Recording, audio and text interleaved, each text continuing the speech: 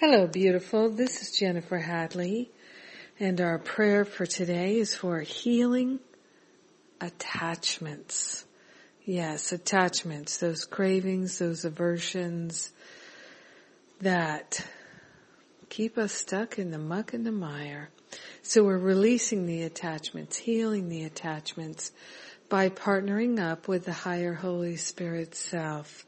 We place our hand on our heart and we take a breath of love and gratitude, gratefully, thankfully, offering up these attachments, the cravings and the aversions, offering them up for healing, placing them on the holy altar fire of divine love. We are willing to release all attachments. Yes. We're grateful and thankful right now to be in this awareness of the I am presence. I am that I am, and I am one with the I am presence of every being everywhere, now and forever. The I am presence of Buddha is the same I am presence of each person living now. The I am presence of Jesus, of every ascended master. There is one I am presence. It is our higher self.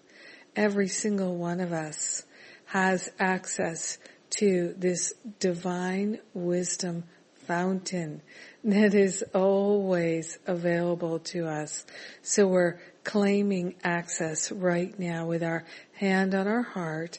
We are grateful and thankful to announce our willingness to have a healing in all attachments and to remember our true nature and our true identity is freedom, absolute freedom, the freedom to live a life of love, the freedom to live a life of wholeness and harmony and beauty and truth, and to not feel limited by any addictive, compulsive tendencies or temptations. So we are gratefully and thankfully willing to have a healing of all attachments. We truly share the benefits with all beings because we're one with them.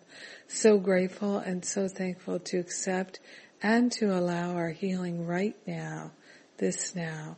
In gratitude, we share the benefits and we allow the healing to be. And so it is. Amen. Amen, amen, amen. Yes. So good. Yes, letting the attachments go. Who are we without our attachments? We're the love. We're the love factor.